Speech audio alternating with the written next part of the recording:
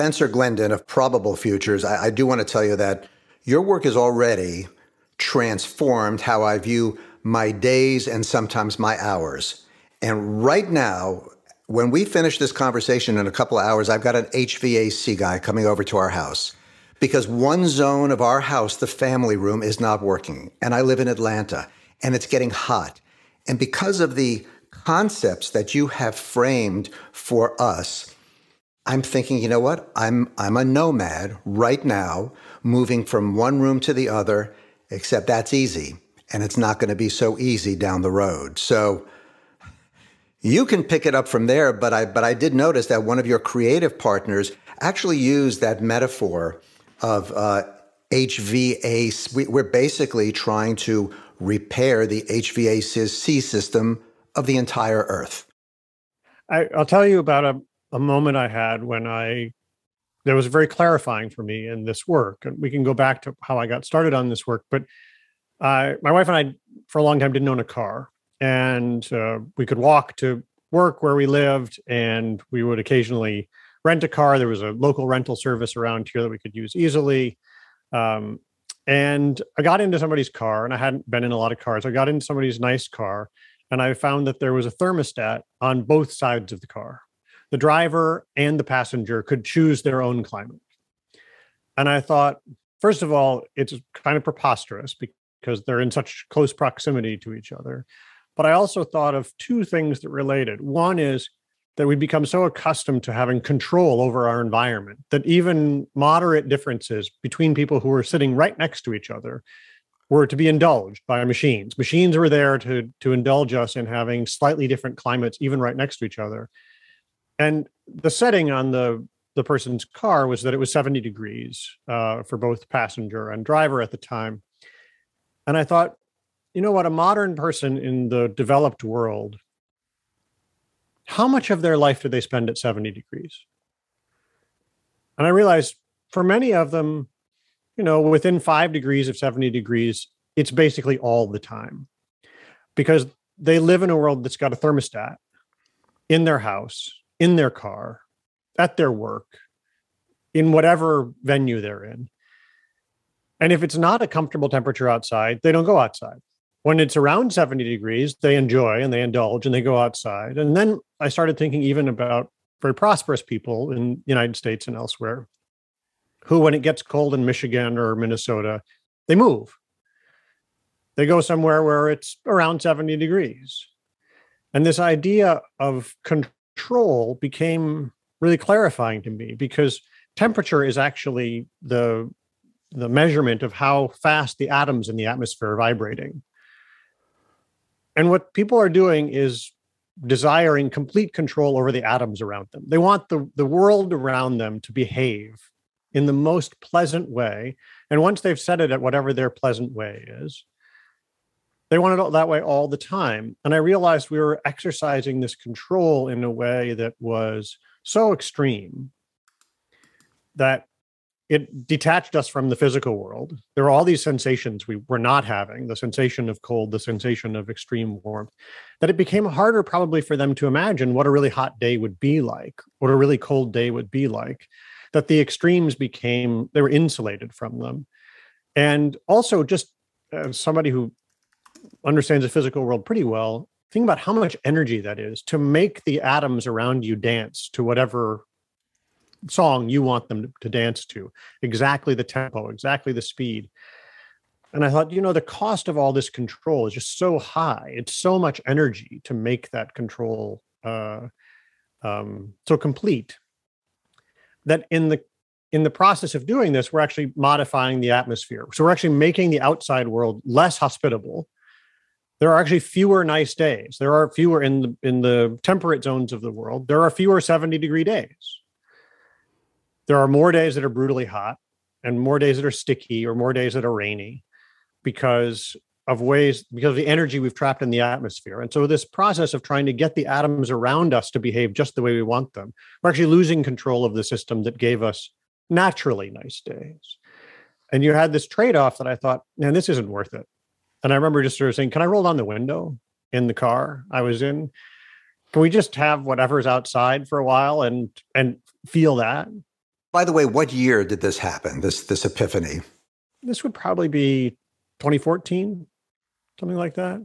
So this is before you took the deep dive into climate, it sounds like. Yeah, I had just started. What happened? So I started working on climate change in 2012, principally out of curiosity. So I had been working in finance. You're listening to Wavemaker Conversations. I'm Michael Schulder, and I'm interrupting now from the Wavemaker edit room on that sentence. He started working on climate change principally out of curiosity. I've always called Wavemaker Conversations a podcast for the insanely curious. And on this program, we do take detours. That's often where we learn the most interesting things. So we're about to take a detour to learn how Spencer Glendon's curiosity led him to a very successful career in the world of finance, which is one of the reasons a lot of people are paying close attention to his work now on climate change at Probable Futures. And I also want to urge you not to skip the last 15 minutes of our conversation, where Glendon opens up about a debilitating illness he had during adolescence, as well as a diagnosis in his early 30s that would require a liver transplant. Glendon's personal story was clarifying and motivating for him, and it may be for many of you too, because his health battle taught him how, in his words, to live a wonderful life within limits, which is a really important concept in the context of a rapidly warming climate. So please be patient. I believe your patience will pay off, and that you will conclude that Wavemaker Conversations is a place where curiosity meets hope.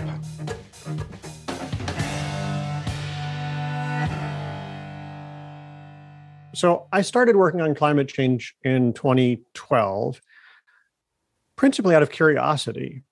So I had been working in finance as sort of an odd duck in the financial community, which is to say, I'd never read the Wall Street Journal. I couldn't tell you on a given day where the Dow or interest rates were exactly. They weren't what I was interested in. I was interested in puzzles, and I was interested in how the world had become what it was and what it might become in the future. So part of the reason I'd left academia was I liked working on the future. I liked thinking about what would be. And in academia, there's really only place for studying the past. And I realized that it really wasn't permitted to work on the future if you were in academia, and that finance was a place where you could do that. Now, finance has different rules and different orthodoxies and different norms than academia. But what I found is I could use pretty academic and rigorous practices to investigate the world and then say, here's something that's not going to last. Here's something that people have built into their norms or expectations and is likely to break. And so almost everybody in finance uses some kind of model. Let me pause you for 1 second, because just so we understand where you were, what you were studying in academia, what was your specialty at that time? So when I was in graduate school, I studied economic history and urban economics. I was interested in how it was that some cities boomed and busted, and why it was that some cities boomed and busted and other cities grew in perpetuity. I grew up around Detroit and was obsessed with how and why terrible things happened in Detroit, while nearby, where I lived in Ann Arbor, there was prosperity.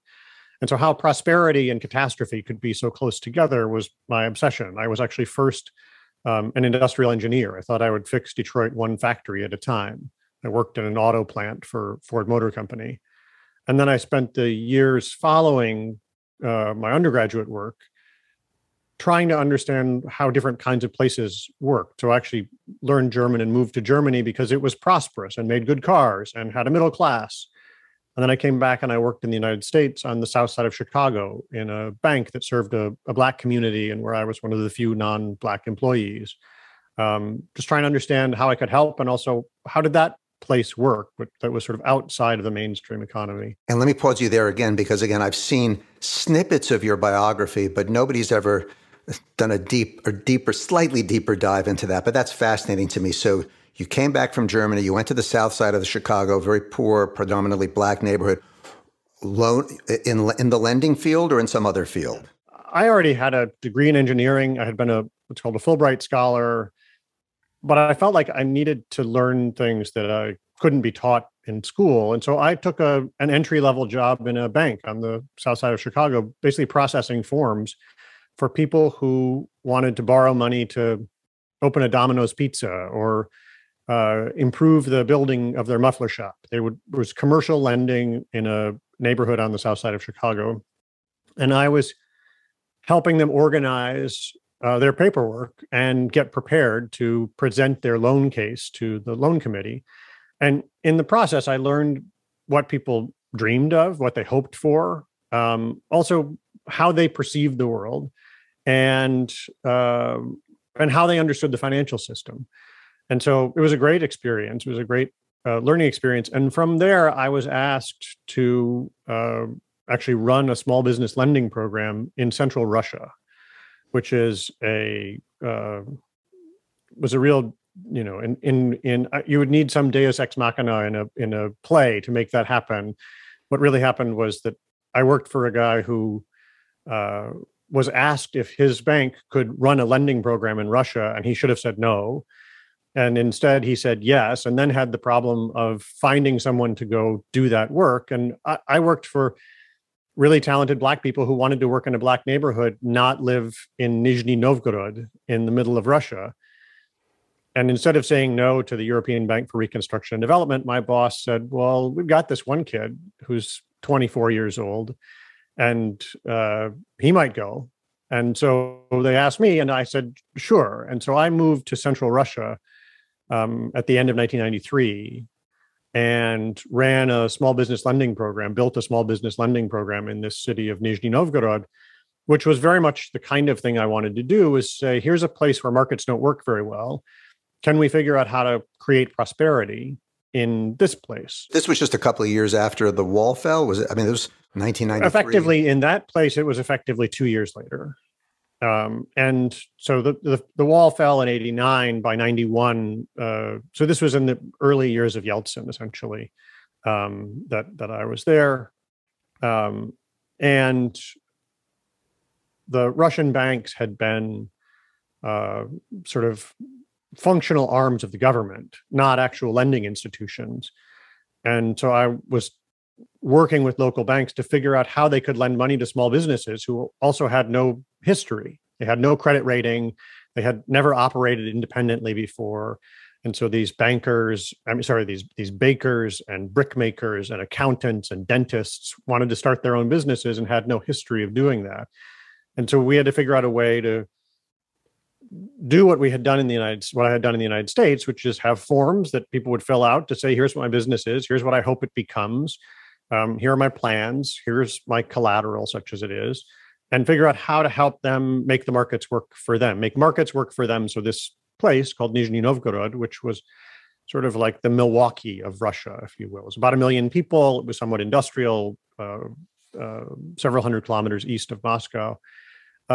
But it was a lesson for me in how much of modern life in the West was actually conditional on all kinds of institutions already existing. And so here, none of those institutions existed.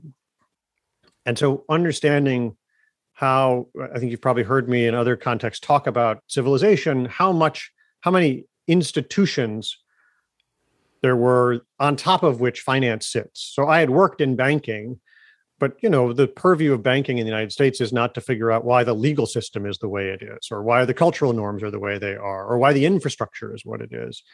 And in Russia, I had this one guy who was a brickmaker, was his factory made bricks. He said, look, Russia only has two problems, according to Gogol. They are fools and bad roads. And you can see that my road is shit. So you only need to decide one thing. There's only one decision for you to make, which is, implicitly whether he was a fool or not. And I realized how much of Russian infrastructure, from the roads to the rules to the laws, was not suited to make this community work in a functional way. And so I actually went back to when I moved back to the United States, I went to graduate school to learn economic history and understand, how did we get here? How did we get to the point that we are in the United States and in Europe and in Japan? What were the institutions along the way? and how much of that is actually permanent and how much of it is actually, we assume it, but it could go away. It's based on a set of assumptions. And so when I finished graduate school, I had offers to become a professor and offers to work in finance. And I wasn't particularly interested in money, but I also wasn't particularly interested in just mining the past for patterns. And so when I went to work in finance, I was very fortunate to be given essentially permission to work on open-ended topics. Both my employer and I took my hiring as kind of a lark. Like, let's see. I was fully prepared to be unemployed in 18 months. By the way, who was this employer? This company called Wellington Management. So this is when you started. I know about your association with Wellington. So this was in the early 90s then, right after This is in 1999 when I started. And they hired me in 1999 because the Asian financial crisis had just happened. And in the Asian financial crisis, they hadn't done particularly well. And the people they had as in-house experts on Asia had not guided them in successful ways. And frankly, Wellington was a very American firm that had started to have a presence globally and didn't understand the rest of the world very, very well, and asked me effectively, could you figure out what we might do in Asia? What should we do in Asia? And so I was asked to cover, as it's called, Asia ex-Japan, which is everything from Indonesia to Korea. So there were 9 countries. And after a short period of time, I went to my boss, and after touring Asia and looking around, saying, there's no way I can do this job. Like, nobody should be asked to do this job. But I think I can figure out China. And at that time, in 1999, China was pretty insignificant financially. It wasn't a very big economy. There was nothing to buy or sell. But this is relevant for why I wound up doing the work I did later, which was, I said, because nobody works on it, actually, there are very few informed people about it. No one spends time investigating it very much. And I think I might be able to figure it out. And if I figure it out, there's some chance that it's a big deal. And so I spent sort of the 1999, 2000, 2001, spending a lot of time in China. I happened to speak okay Chinese because I learned Chinese so I could talk to my wife's parents. But understanding what was changing in China, what was possible in China. And I wound up with recommendations and insights about how commodity markets would change globally, about how interest rates would change globally, about how wages would change globally. In fact, the middle class that I was so interested in preserving and helping in the United States, I saw as being terribly at risk because there were 300 million Chinese people who were about to enter the labor force who were all high school educated and who had a wage that was less than $1,000 a year at the time. But so I came up with this realization that has carried me since 2000, really, that academia and most industries are divided into small pieces. And those small pieces are pretty orthodox. So if you went to Wellington or Goldman Sachs or Deutsche Bank or HSBC or even an exotic hedge fund, the slices, there would be somebody who did autos, there'd be somebody who did transport, there'd be somebody who did steel, somebody who did oil. Those slices would be pretty much the same everywhere. And the same is true in academia, which is that there are these disciplines that are very finely defined. And as a species, we have divided the world up into pieces,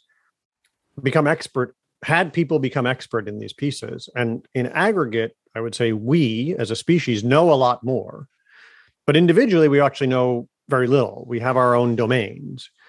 And what I realized was there are topics that cross domains and nobody works on them. Like literally nobody works on them in finance or in other things. And that was true of China. China had the potential to be big, but because there was nothing to buy or sell, nobody worked on it.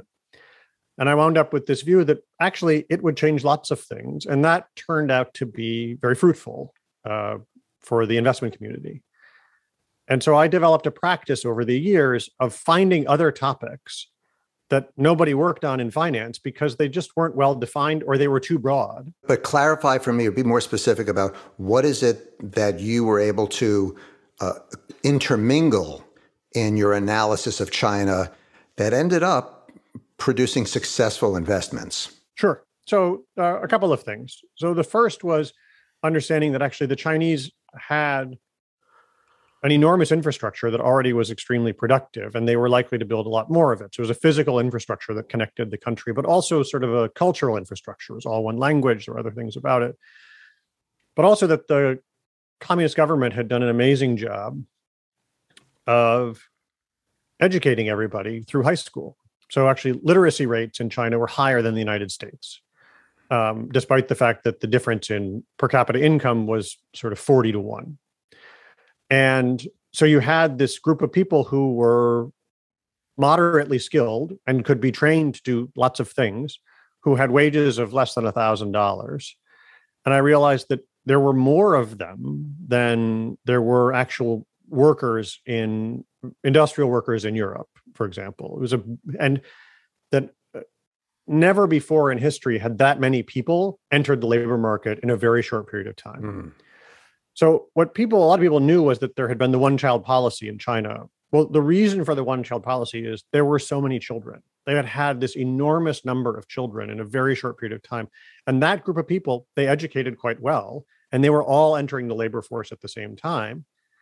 And the government said, we need to find ways to keep these people busy. We need to find ways to keep these people occupied. That's why we will open up the markets, labor markets in particular, for them to work. And so what I did was go around the country to actually 24 different provinces to see where in every place was there this activity? Was there the building of cities? Was there the building of industry? Were there, schools, new universities? And the answer was that the path towards economic development was being paved by the government in ways that were quite orthodox already in the West. And people might have been dismissive of China because it was communist, or dismissive of China because it was exotic, or because it was closed, or because they just had no familiarity. But what I could see was actually the path to being a middle income country is pretty well paved by precedent. And they were literally paving their country to make that happen. And so what I came away thinking was, for example, the price of commodities globally will go up because the Chinese will buy so much oil and gas and cement and other things, but the price of labor will go down because there'll be so many new workers. And so in the past, if you invested in commodities, commodities were a precursor to inflation. If oil went up, inflation would go up. And I had the view that actually there would be times when oil would go up a lot and inflation would go down because wages globally would go down as a result. So we'd have no inflation. And the other thing about it was that a view that the Chinese would actually wind up saving an enormous amount of money, that the pace of their income growth would be quite dramatic, and they would be unlikely to spend at the same pace they were earning. And so they would wind up with this huge amount of savings. Was that an insight you got from just understanding and living with the culture, or was it something else? It was mostly that, which mostly just that. So I actually spent some time, this may interest you, I spent some time I realized how quickly wages were rising in China. So the average person's wage was going up almost 20% a year. And I tried to figure out where in history had that happened before. And the answer is not very many places. And in the places where it happened in the past, so San Francisco during both of its big booms, Chicago in the early part of the 20th century, norms would change very quickly because nobody knew how to live. If your income is growing 20% a year, every 3.5 years, you have twice as much income. There's something called the rule of 72, which is that if you take something that's compounding, you divide the rate of compounding into 72 and you get how many years it takes to double. So something that's growing at 72% compounding actually doubles every year. And so I realized that people's incomes are growing now here. Every 3.5 years, they're doubling. They don't know what to buy. They don't know how to spend that money. And so you wind up with a high savings rate because there's all this basically surprise earnings. This is a group of people who had never had incomes go up, and now they had this surprise.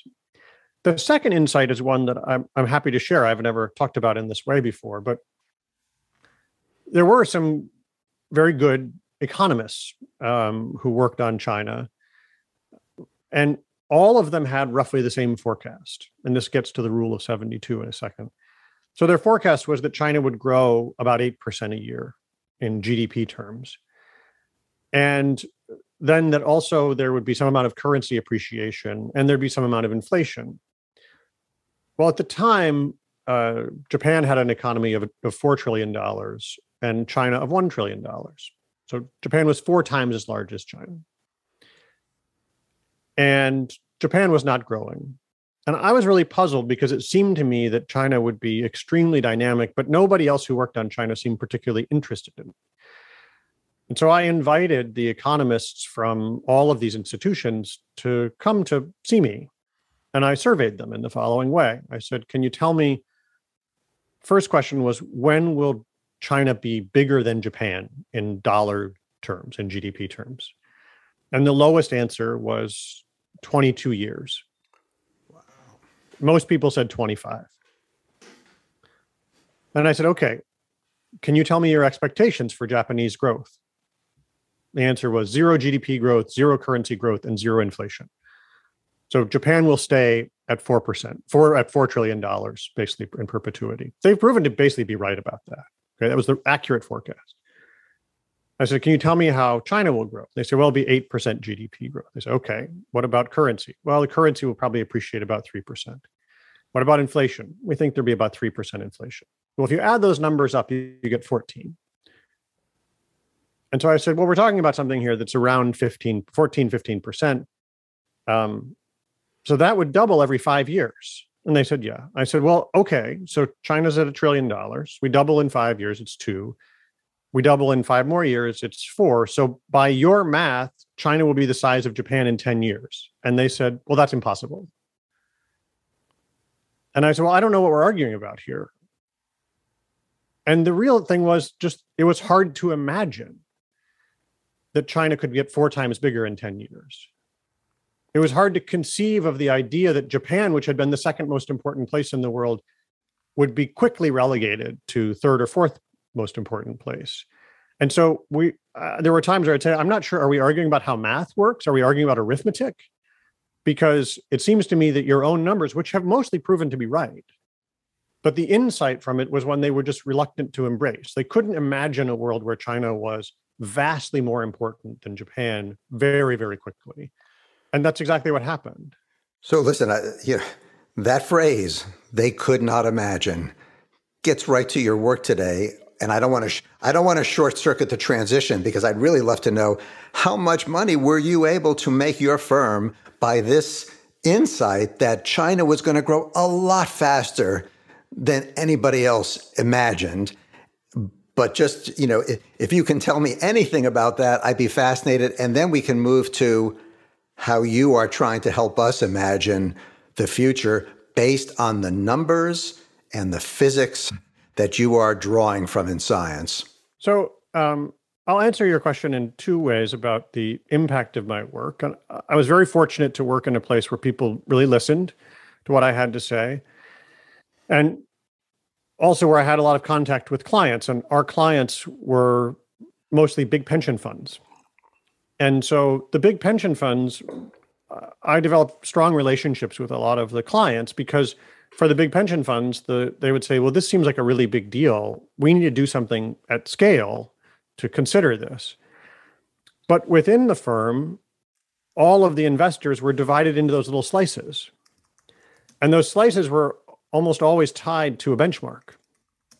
And that benchmark was very rigorous in the sense that if you were the portfolio manager for, I'll call it mid-cap growth stocks, well, there's an index, and you needed to be close to that index all the time. So your degrees of freedom around of what you could invest in were very few, actually. And so you'd get a big idea from somebody else. There wasn't a lot you could do with that big idea. And so what happened was, I think some of the insights were distributed around the firm in ways that added marginally, but it was a case where sort of what I would call an inframarginal insight, a big change, was actually very hard to incorporate. And we see this now. I'll jump ahead a little bit. I'll go back in a minute, but with climate change, which is everybody thinks in their domain it will be small. If you back up enough, people will acknowledge, boy, the people will say simultaneously, the world is coming to an end and it's not that big a deal for my discipline. And that mindset that, well, where I live, what I work on, my domain is narrow, means that actually big things have a hard time getting in. And so it was more at sort of the policy level where people might engage. What I was very fortunate about was that my firm embraced my ability to think through things like this and asked me to help other people with their own research processes. So I oversaw other people's research, helped them with other research, became the director of research for the firm. And there, what I tried to do was just help people understand which of their models, their heuristics, I would call them, their rules of thumb, maybe could be interrogated a little bit better to figure out, is this just a pattern from the past that you observe and don't know why it will continue into the future? Or do you have a way of seeing the future that says, here's something that's we know with high conviction about the future? Does it comport with that? Does your model, does your framework comport with something we actually know about the future? And so I developed a practice of having a small sort of laboratory that I ran by myself of investigating questions that other people thought, well, that's probably not tractable, or that's just not relevant, or it's outside. And once in a while, I'd find something that turned out to be highly tractable and insightful and useful. So in the way that I was assigned China. I found it. I didn't find it on my own, but when I discovered it, I realized it was outside of the conversation and could be brought in a productive way. I started looking for other things like that. And it was in that spirit that I started working on climate change, which was, this is a thing that if it's big, it's really big, but I never hear anybody talk about it in finance. And even if it were a big thing, I don't know who would work on it. And so I started working on it. And the way I started working on it was a different kind of fundamental work than the China work, which was walking around, talking to people and reading about finding analogous places, even if those analogies were somewhat tenuous.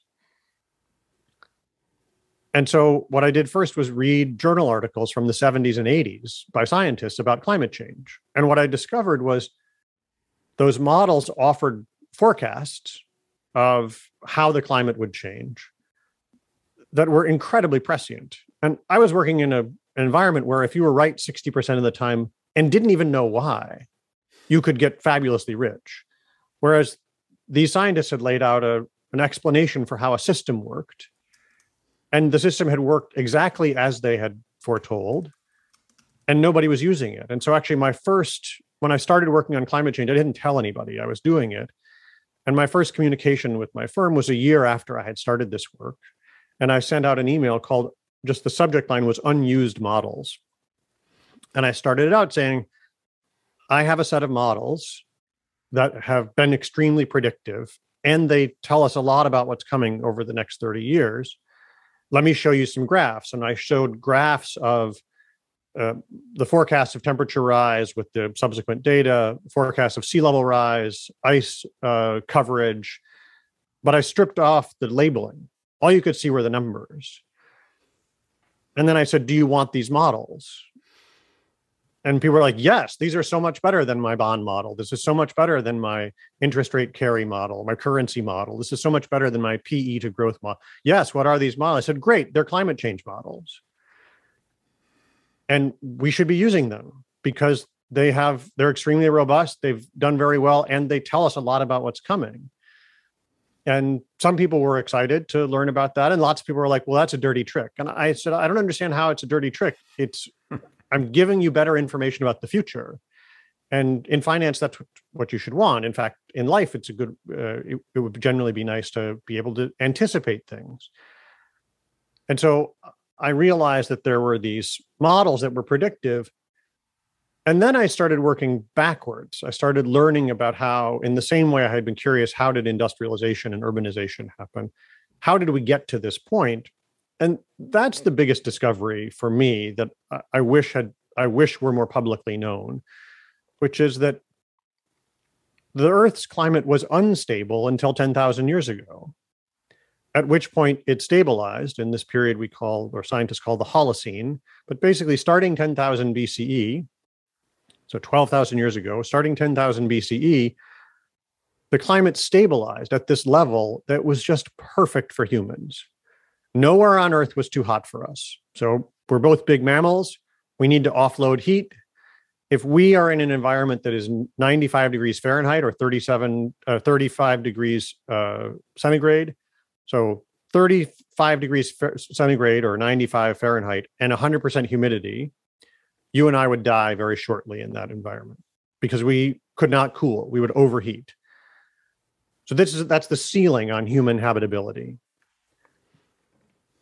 And from 10,000 BCE to now, it was never that temperature. It was just below at the hottest places. So the hottest places you've been, you're in Atlanta on the worst summer day, you're still well clear of that, well short of that level. If you're in the shade, you have a drink, you're hydrated, you're okay if you're healthy. And so there was this stability over 10,000 years. And I realized that stability makes everything else easier. That stability is probably the handmaiden to complexity, to this civilization we have that's so robust.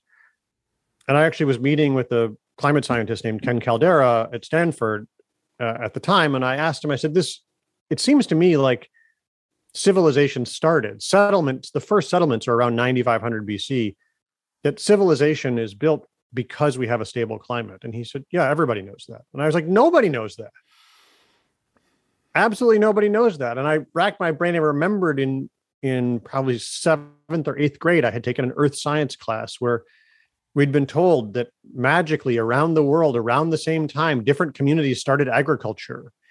Nobody knew, how did they tell each other? How did they know? Well, what happened was for a few hundred years, they had stability. And they're like, this seems like it's going to last. Let's plant some things. And so humans, the first humans like us came around about 200,000 years ago. They were nomads for 190,000 years because the climate was never stable. And so that was very powerful for me, not just in a investment setting in context, but in any context, to know stability is the reason. So I'm looking at you at me in our respective houses. Our houses are built for a particular climate, yours for one climate, mine for another. The road outside your house, the road outside mine is built for a particular climate. The storm sewer in your town and mine are engineered for a specific climate. And they're all based on the idea that what happened in the past is what will happen in the future. And we can make these assumptions about the models of make us what I would call, we would have a model in mind. And that model is, we can look backwards and implicitly use that to look forwards. Well, if you can do that, then lots of the concerns that our earliest ancestors had go away. You can anticipate the future. Well, we can start planning. And what is finance but planning? Planning is having expectations for the future, building for the future. And what I realized was, okay, none of my colleagues are thinking about the climate underpinning everything they do. And this thing that is most fundamental to civilization is changing. And nobody's paying attention. And if I think about all the models that will go haywire, I mean, the models of what would happen to oil prices had to change to incorporate China. That's pretty minor compared to the models that are all around us, implicit and explicit, that will change when this perfectly stable thing becomes unstable. And when the bounds that we lived in start being broken. And so I started realizing this is not a narrow problem. This is not a specialist problem. This is a problem of how we conceive of the world. This is not a narrow insight. This is a framework that I completely lacked, and the people around me seemed to lack.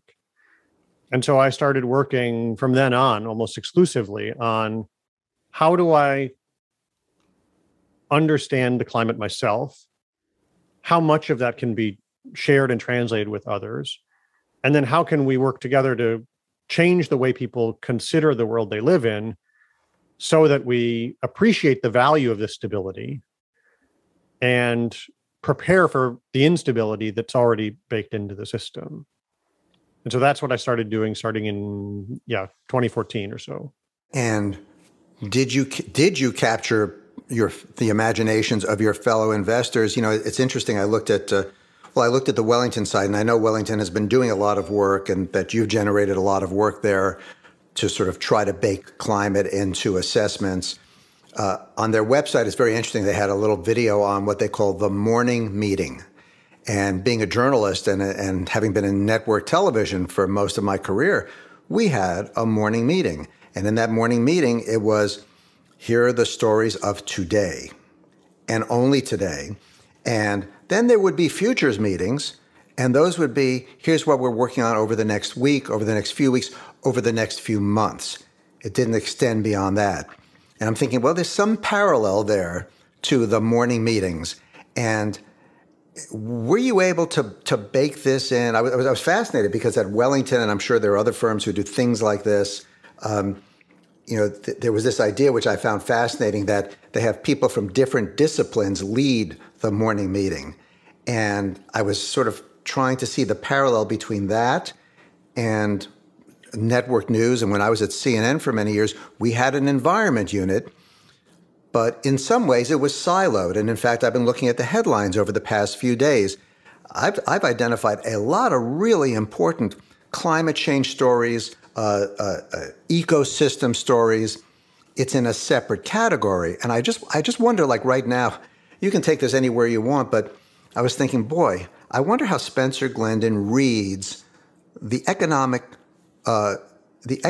headlines from this week, which are all focused on the impact that inflation may have, the impact that, supply chain issues may have.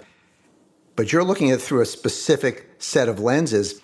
And I don't see the word climate in any of these urgent economic stories. And I'm not sure, I feel like shouting to you, get me rewrite. Is there any way that you could burn that into a story so that it becomes second nature to say, when we discuss the economy and how it might impact lives, we can also talk about climate? Or is that is that too far out?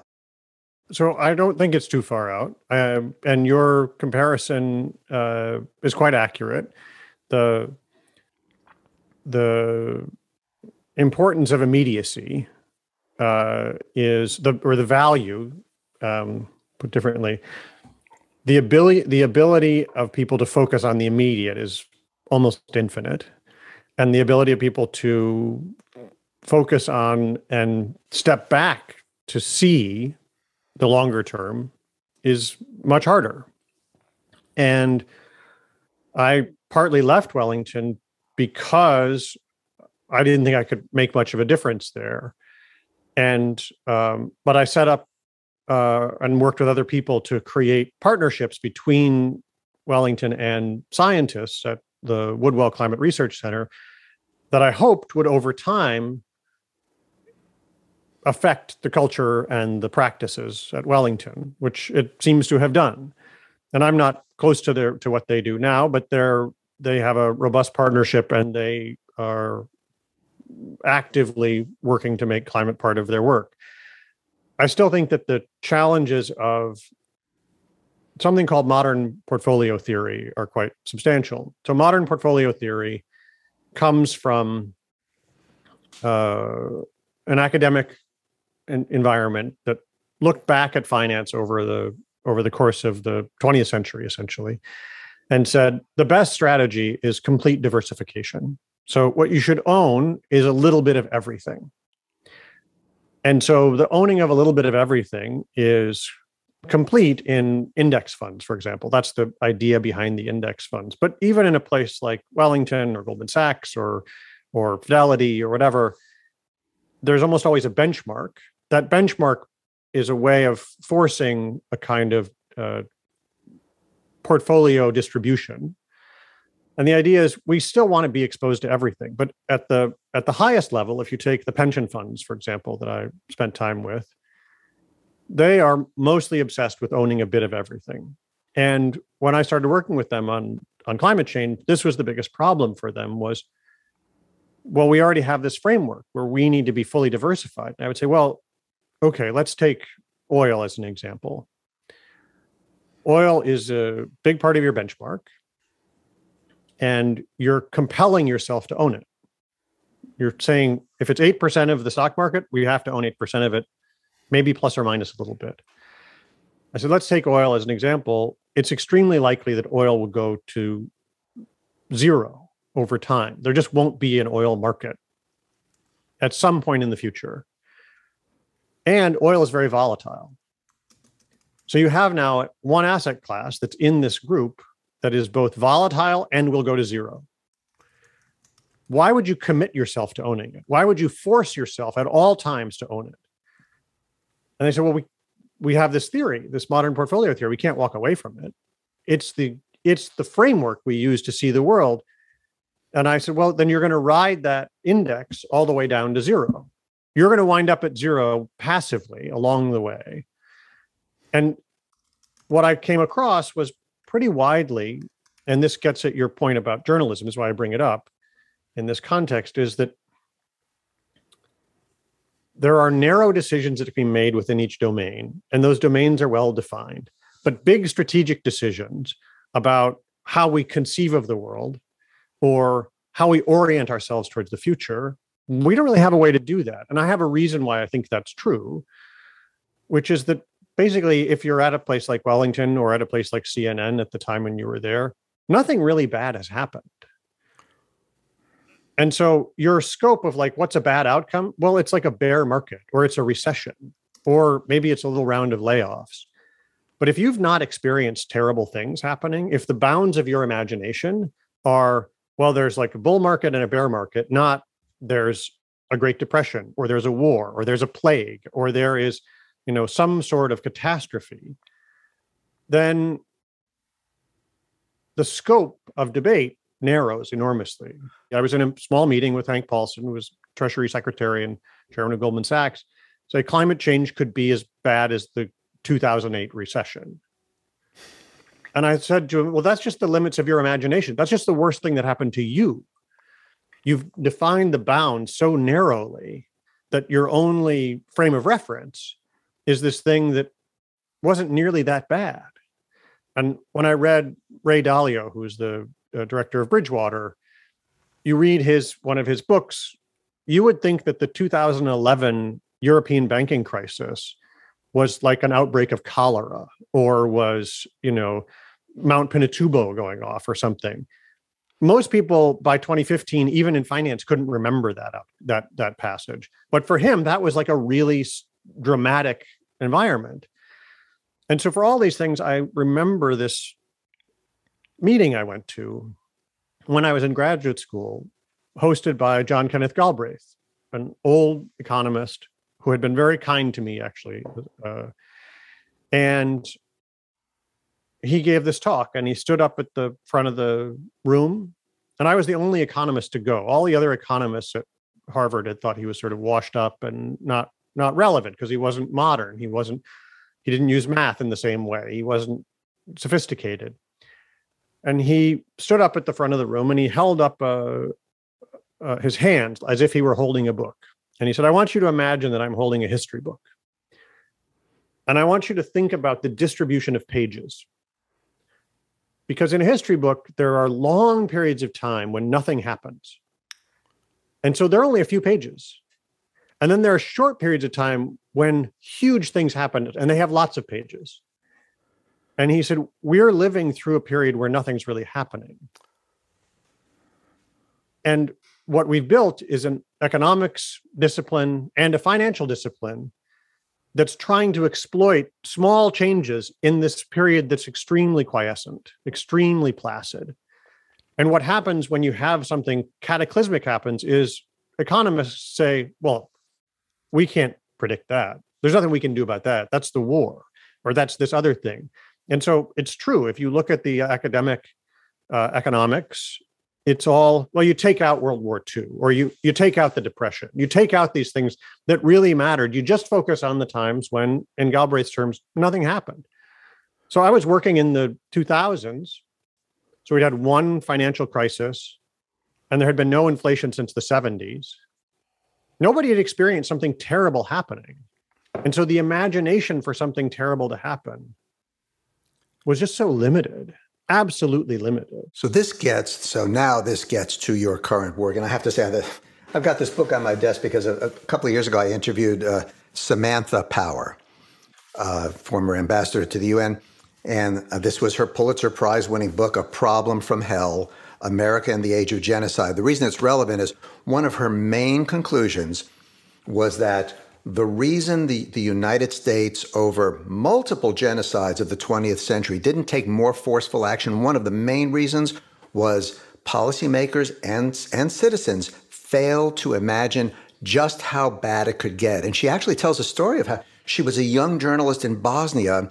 And you might remember the story. There was this sort of a Serbian missile hit this playground, and it was the playground massacre. And she thought she could never see anything worse. She went to cover it after it happened. Couldn't be anything worse than that playground massacre. And indeed, things got much worse than the playground massacre. So your project is really trying to help us not just imagine, but feel it inside what our various, as you call them, probable futures are, depending on what precisely happens based on incremental increases in the overall temperature and climate of our Earth.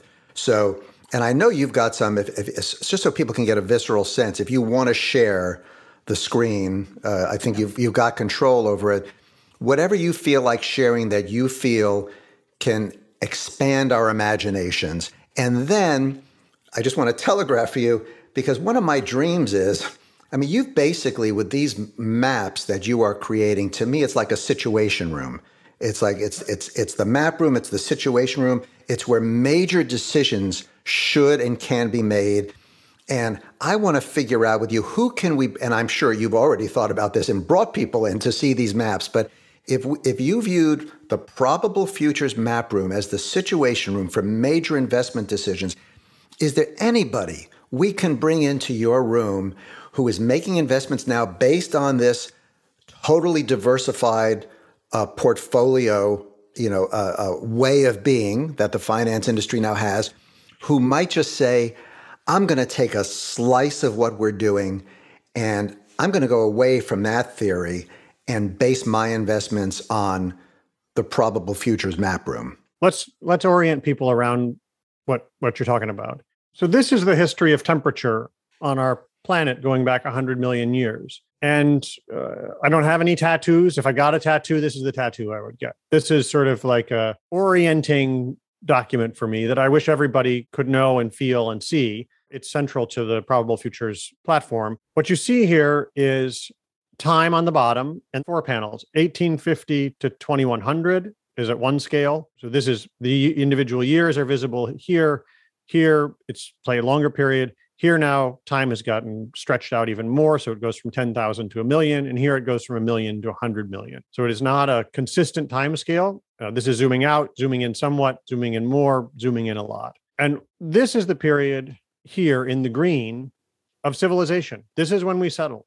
And 0 in this case is the average temperature between 1850 and 1900. So the average temperature before industrialization, before we really started changing the atmosphere with fossil fuels.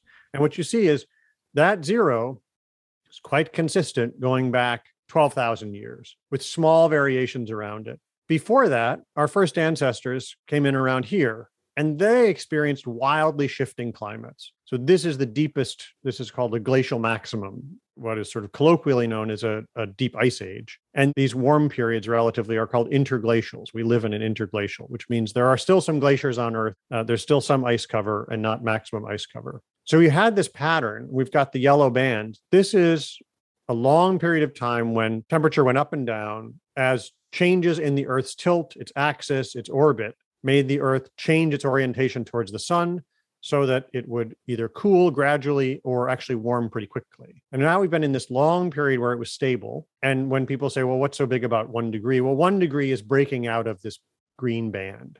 And 1.5 is near the maximum of human experience. But also, if you get out around 2.5, you're outside the bands of this stable trough, this stable pattern. And so what happens outside of that? Well, we have a nice map of it, which is there's nothing inherently stable about any of this time. But also, this whole period of time is very warm to our liking, much warmer than we would like. So if you go back 70 to 100 million years ago, this is the age of dinosaurs. I, like many other kids, thought dinosaurs were pretty cool when I was a kid. A question I never asked is, why were there no humans around when there were dinosaurs around? The answer was, it was just too hot for big mammals. Dinosaurs are giant lizards. They're not quite exactly lizards, or they weren't exactly lizards, but they are mostly cold-blooded. And cold-blooded creatures, lizards, snakes, creatures that benefited from heat, they thrived. We could not have lived on this earth anywhere. It was just too hot for us physically. And so this is our climate. This is the climate we can thrive in. There's a reason we evolved and there's a reason we were so successful as a species. But this is the ideal band for us. This is the band of temperatures in which we really thrived. And so this is the framework that I think people can benefit from understanding is we lived in a very narrow period of time that had basically no climate change. And so when we talk about climate change, it is new for humans since the dawn of civilization. And it was so long that we stopped paying much attention to it. So what we've done is map that past. So this is a map from straight off the Probable Futures website. This is the map of average temperature around the world. And as you can see here, it's the little caret indicates this was at 0.5 degrees C, which is between 1971 and 2000. Basically, the end of the 20th century, this is how the climate worked. This is the average temperature of each place. So here in these parts of the Amazon, the average temperature was between 26 and 31 degrees C, which is quite warm. Here in these places, in the dark blue, it's averaging around 10 degrees C. And at the edge of the blue and green, the top of the blue and the bottom of the green, all around the world are prosperous places. Japan, the parts of Australia that are prosperous, the parts of South Africa that are prosperous, the parts of China that are prosperous, the parts of Europe that are prosperous, North America. That's a very comfortable place. And going back at least 6,000 years, that's where most humans lived as well. So humans started in Africa.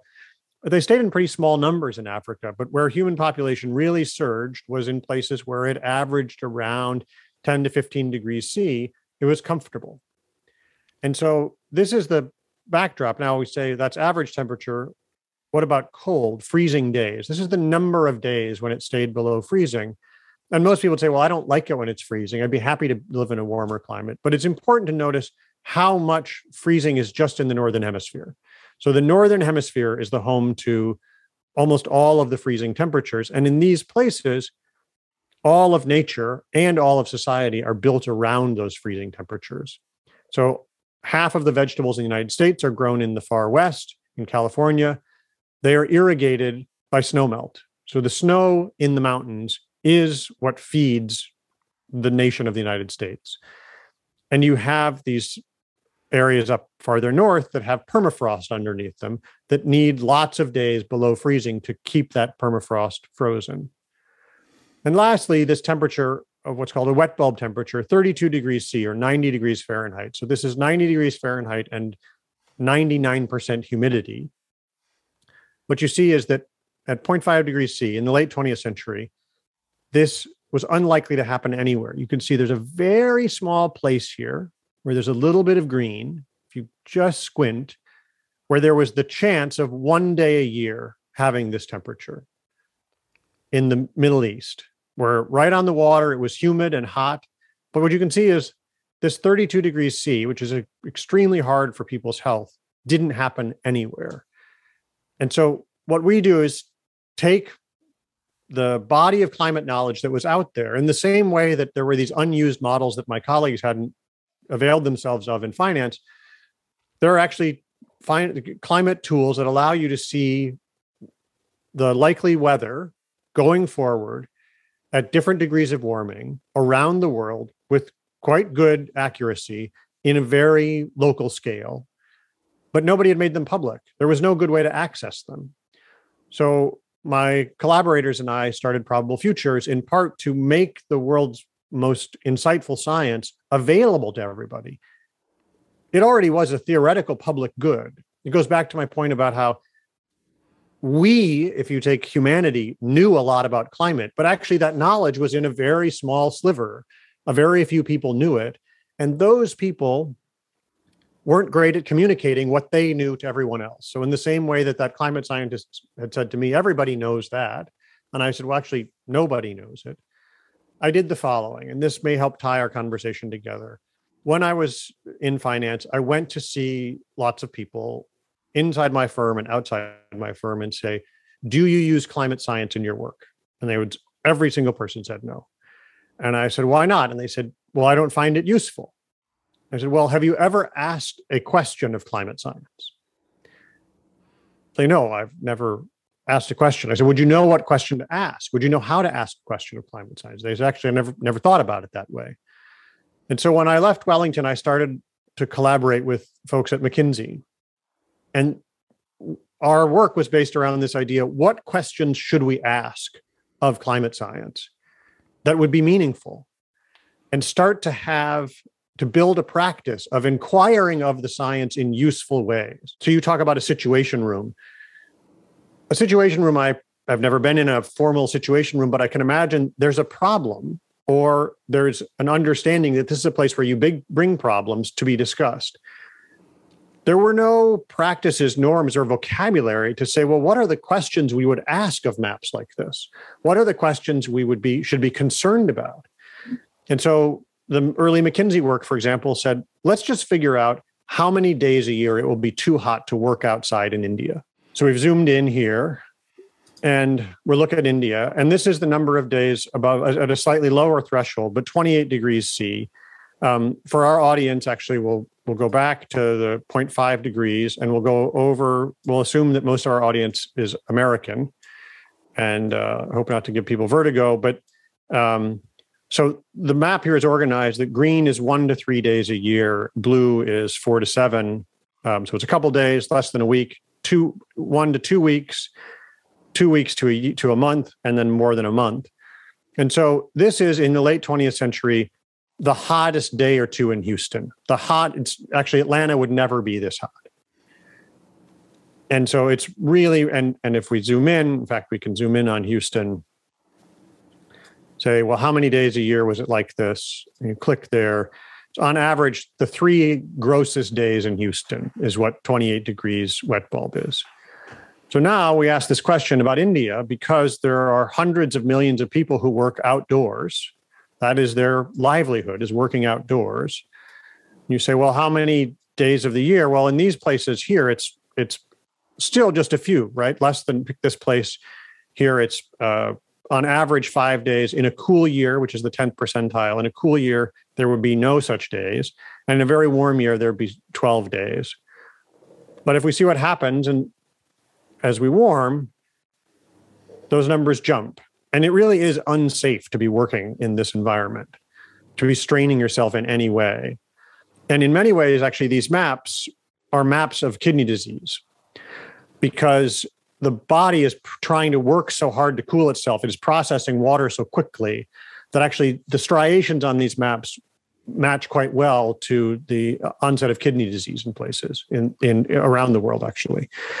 And so if at 2 degrees C, comparing it back to when there were just 5 days a year on average, in the same place, in an average year, there would be 24 such days.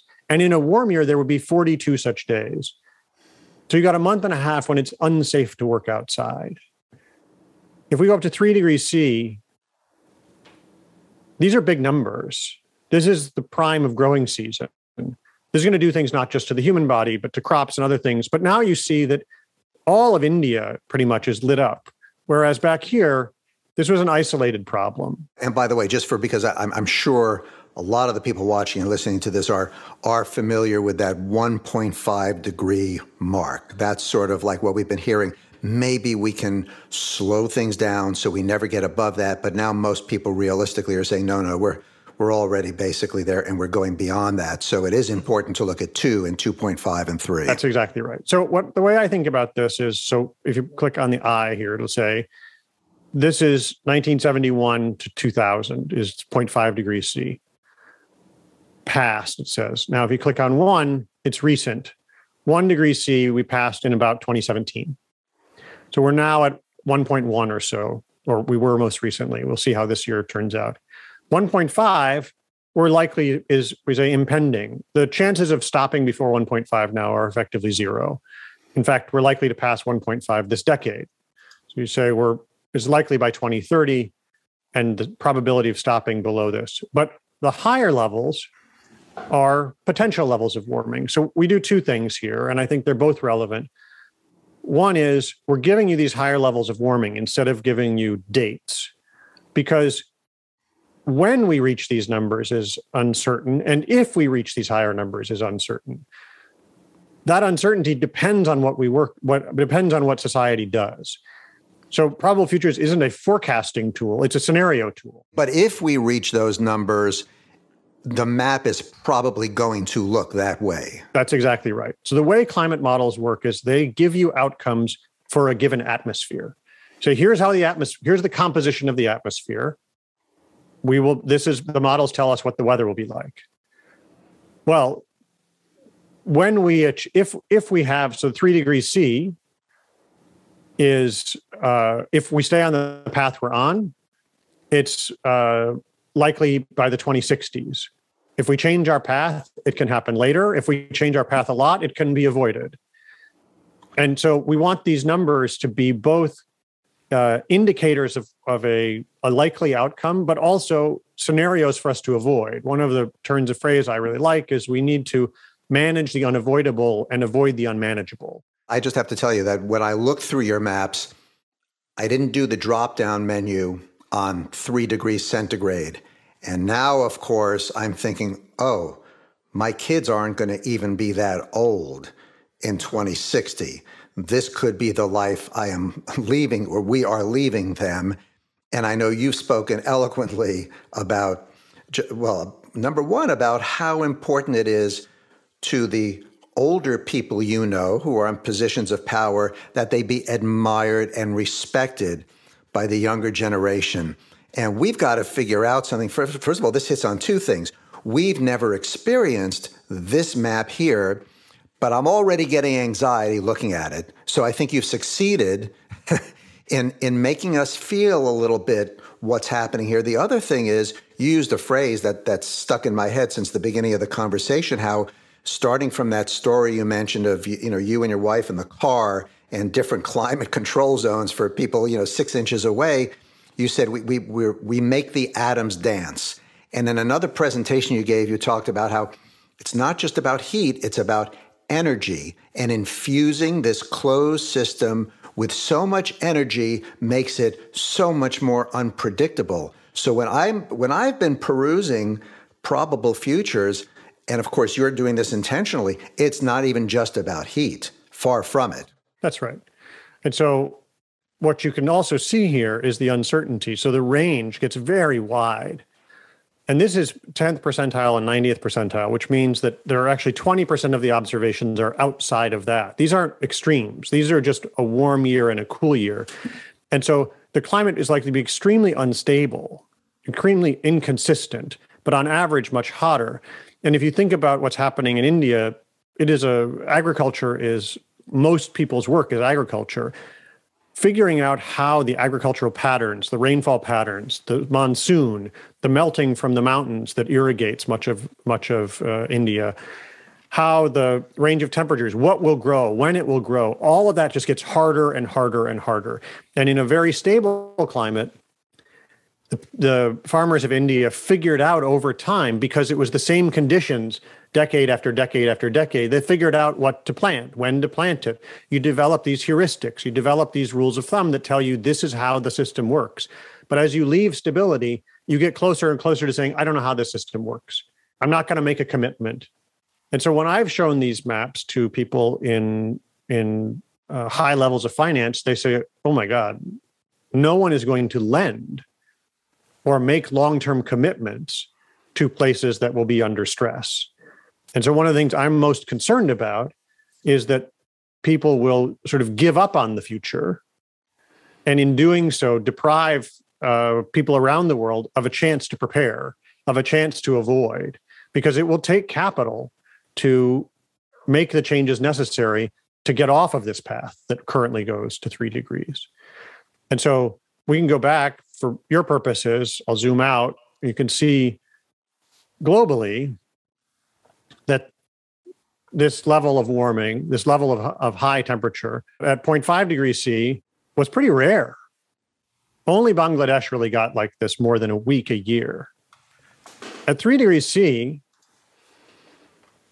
it's a global phenomenon. Well, and there you can see at 3 degrees C, there are going to be an awful lot of people trying to become nomads again and not become nomads, find a new habitable place to stay. And what we now consider an immigration crisis is going to be like nothing compared to that. That's correct. And so this is an avoidable outcome. This is a preventable future.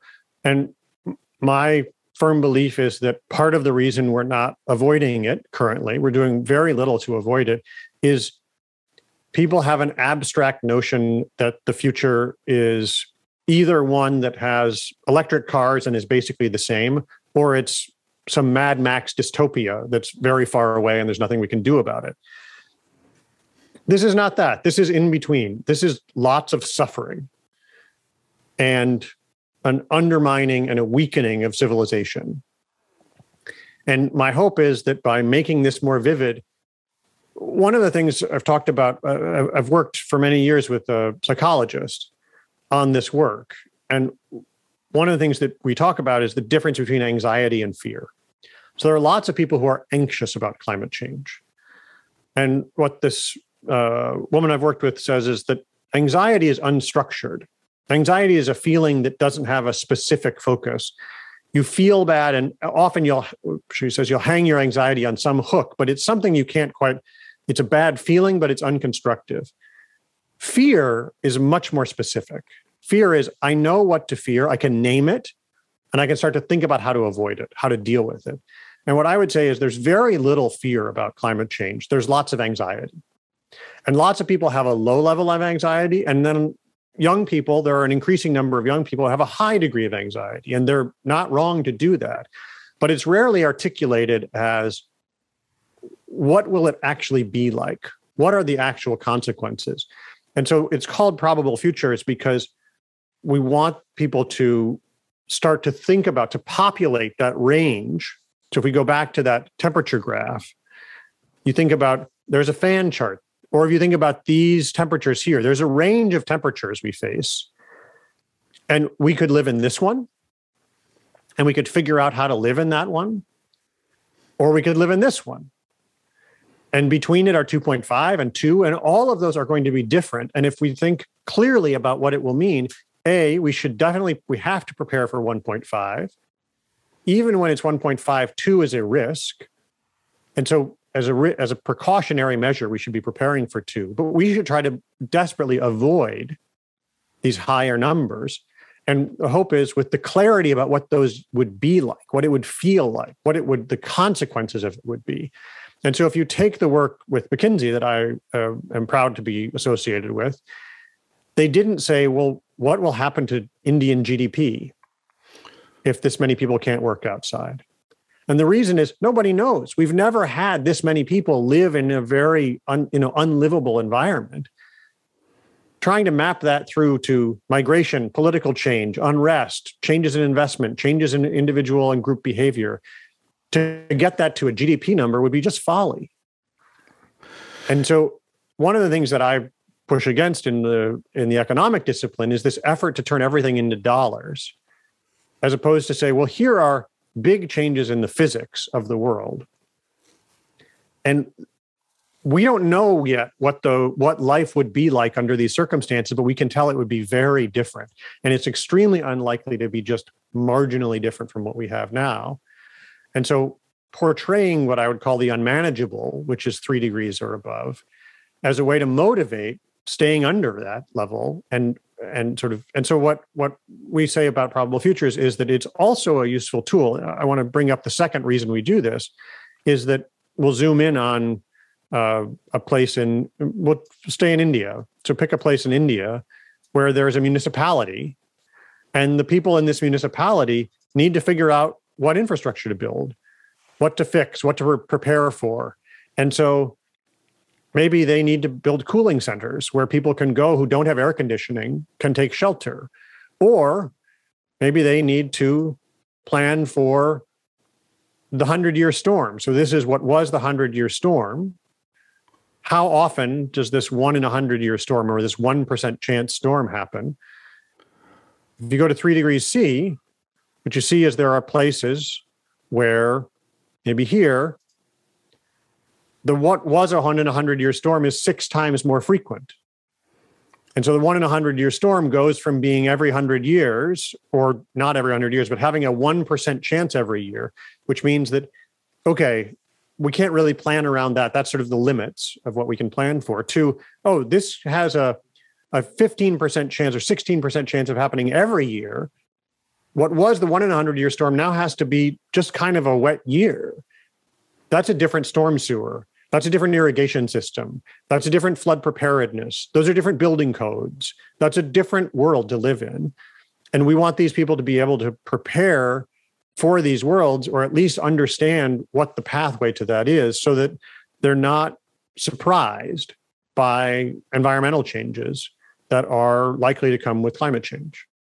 It's fascinating to me that you raised the issue of working with a psychologist to understand what might change people's ability to feel like they're empowered to act. It's not hopeless. And I would love to bring it back if you're comfortable talking about it, because I just read snippets of your childhood and your childhood illness. And there was a story about what a therapist told you about how to deal with your life when you have something that's almost debilitating. If you don't mind sharing that story with me, because all those maps you showed us, they could have a tendency to make us feel paralyzed. And you have been through a situation yourself where there is so much uncertainty, and listening to the sweep of your life and the intellectual curiosity that's driven you in your professional accomplishments and what you're trying to do here, it's sort of remarkable when I think about your roots as a child suffering through this illness. Can you give us that and tell us what you've drawn from that? Sure. Yeah, I'm sometimes sheepish about it because this work isn't about me, but I'm happy to share it to the extent that it's useful to people. And so I have a bad immune system. And so it first manifested itself in a disease called ulcerative colitis when I was a teenager. And ulcerative colitis is no fun. It's painful and bad for your body. Basically, your colon doesn't work very well, and so food races through you. You lose weight, you lose blood. And this happened to me when I was 15 years old.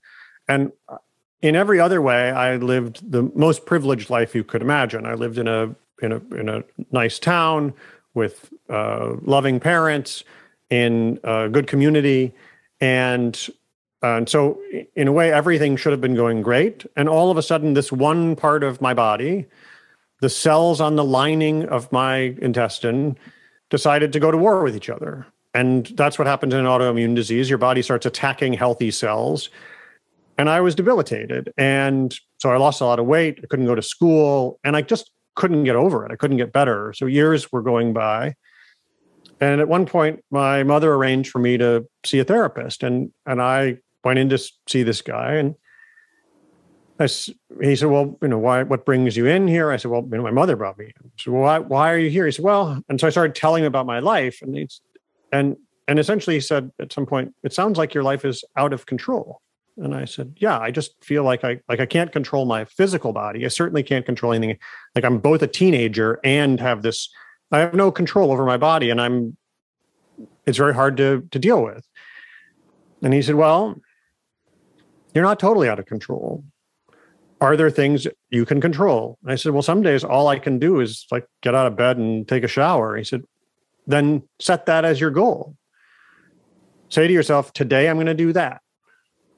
And then if you have a better day, say today I'm going to go to school for 2 hours.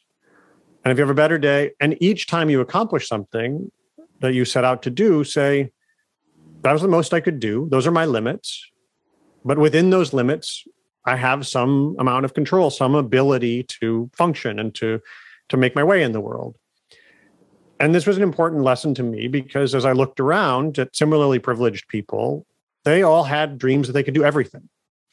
There were no limits for them. And I realized at the age of 15, 16, I was always going to have limits. And those limits were going to be pretty non-negotiable. My body would rebel. My body would just say no. And so I had to learn to live within the confines of my body and what it could do. And learning that at an early age, especially in a culture where you're told to fulfill your dreams, to have the maximum dream you could have. Everyone could be president. By that time, it was obvious to me there's no way I could be president. I'd be sick all the time. Like, not that I aspire to be president, but I had to say there are things I can't do. And even when I was hired at Wellington, one of my first conversations with my boss was like, I just need you to understand, sometimes I'm going to be sick and I'm just not going to come to work, and I'll, be paid less when that happens, and that's okay. I just want you to know. And over time, each time I was offered more responsibility or asked to take on, I would say to the person offering it, you need to understand I'm unreliable. I'm physically unreliable. I will do the best I can. And then when I was I was in, my early 30s, I was diagnosed with a degenerative liver disease. And I was told I would need a transplant to survive. At some point, I would be on death's door, and with luck, I would get a transplant. And that provided clarity for me that, okay, I've got some number of years before I get really sick. And that too was clarifying. It sort of said, well, I've got limits. Let's figure out what I can do within those limits. And so this living within limits already made sense to me because of, in a formal way, because of my work as an engineer. I was a systems engineer. It's a closed system. Okay, my system had bounds that were a little bit different than other people's.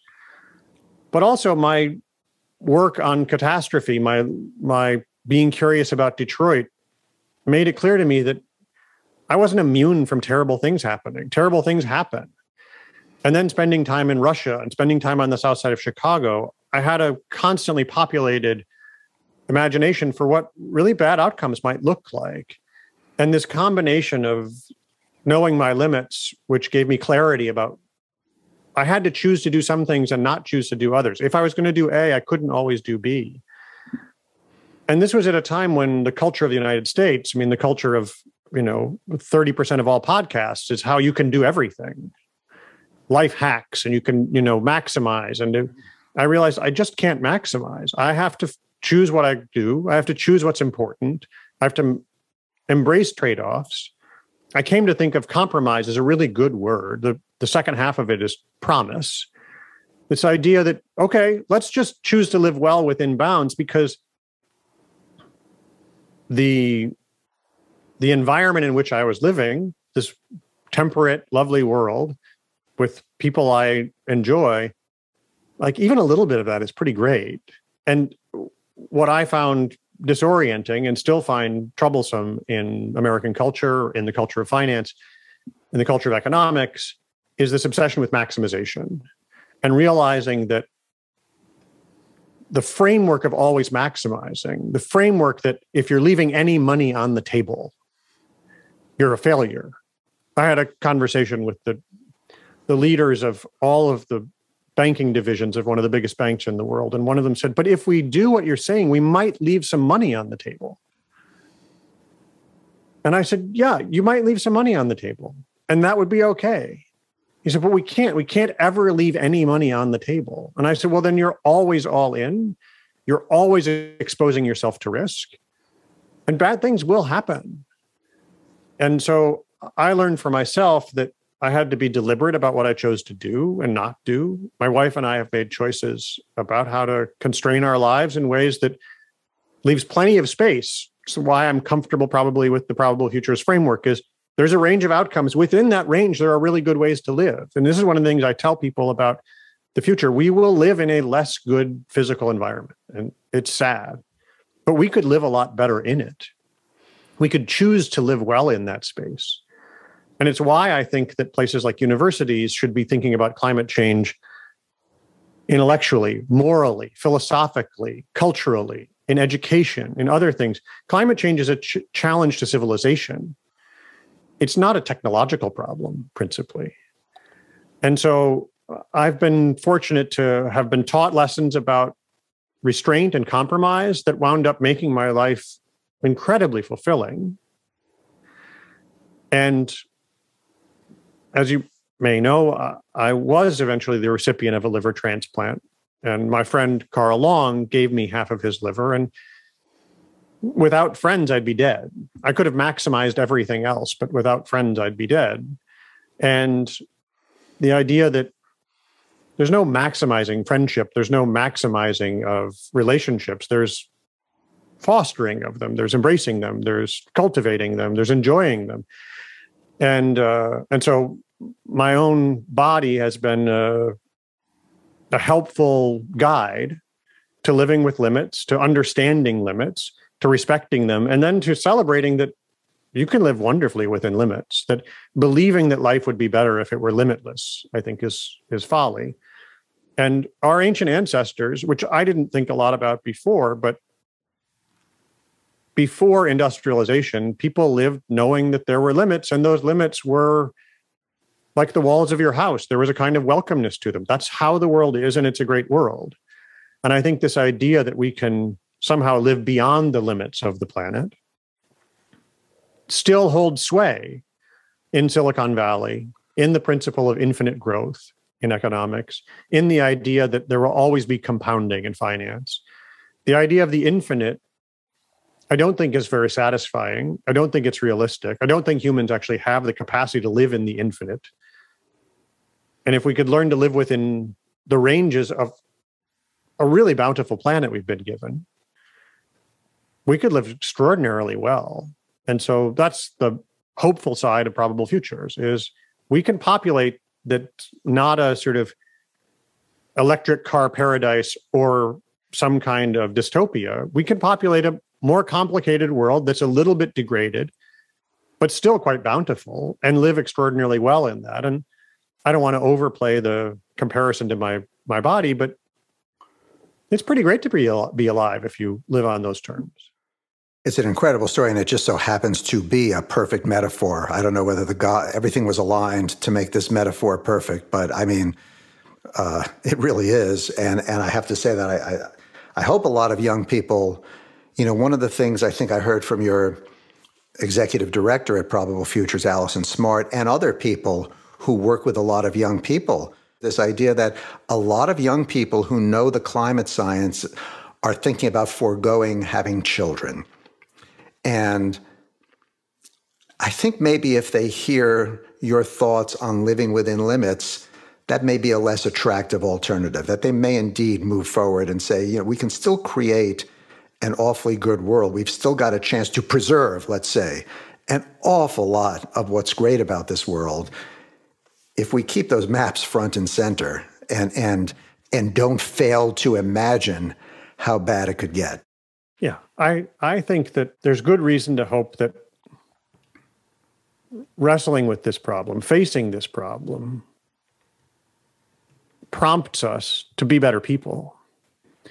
I think about if you take the lesson of climate science the following way, it's that about the time when humans were really gaining an enormous amount of power in the late 20th century, scientists figured out that if we could just restrain our emissions of a couple of molecules, we could live in this comfortable climate forever. And it really is a couple of molecules, carbon dioxide and methane, principally. If we restrain ourselves, we can have this planet indefinitely on wonderful terms. And the rebellion by society was, no, we don't want those limits. We don't want to restrain ourselves. And the simple morality of that is pretty galling. I think young people are right to be angry, because it was really just restraint that was necessary to keep the stable climate. And now we're already in an unstable climate. And so maybe ending with this metaphor would be a useful one. I think of the climate as our house. And starting in 10,000 BCE, our ancestors were given a wonderful house, a stable, ideal, comfortable house. And they didn't really have to do anything to maintain it. Now, it happens to be the case that the people who lived for the next 9,000 years were quite respectful of the house. They lived on its terms. But starting about 1850, we started saying, you know what? We could make this place even better. We could make it more to our liking. And so we started pulling oil out of the ground. We started taking from the planet at a much faster pace. And when that happened, we started doing damage to the house. Now, before it became critical, climate scientists warned us, like, the house is getting a little troubled. So where we are now at a little over 1 degrees of warming, and where we'll be at 1.5, we will still live in a great house, but it will need maintenance. We will need to commit to maintaining the house. And so to those young people, I say, let's figure out how to keep the house the way it is and maintain it. And many of those young people will spend their lives working on the house and housework. This maintaining of the climate can be very good work, can be work that actually anchors us to the land in many good ways. But if we keep wrecking the house, if we keep undermining the foundation and the roof, then most work will be maintaining the house. That will be the main thing, is maintaining the house. Right. And if you go far enough, then you wind up homeless. And in that homeless world, that world where we're all nomads again, but at a scale and with an unprecedented scale and in a depleted world, it will be much harder. That is a world to avoid at all costs. That is a world where it's hard to convey to a young people, you could live well in that world. But the worlds that are now and proximate, the worlds we can live in, we just live more aware of our physical surroundings. And we'd live more aware of our relationships with each other. That sounds like a pretty good idea anyway.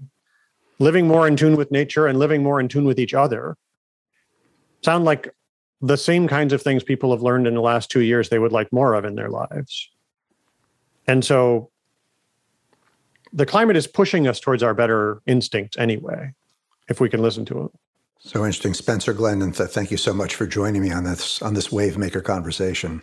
It's my pleasure. Thanks so much.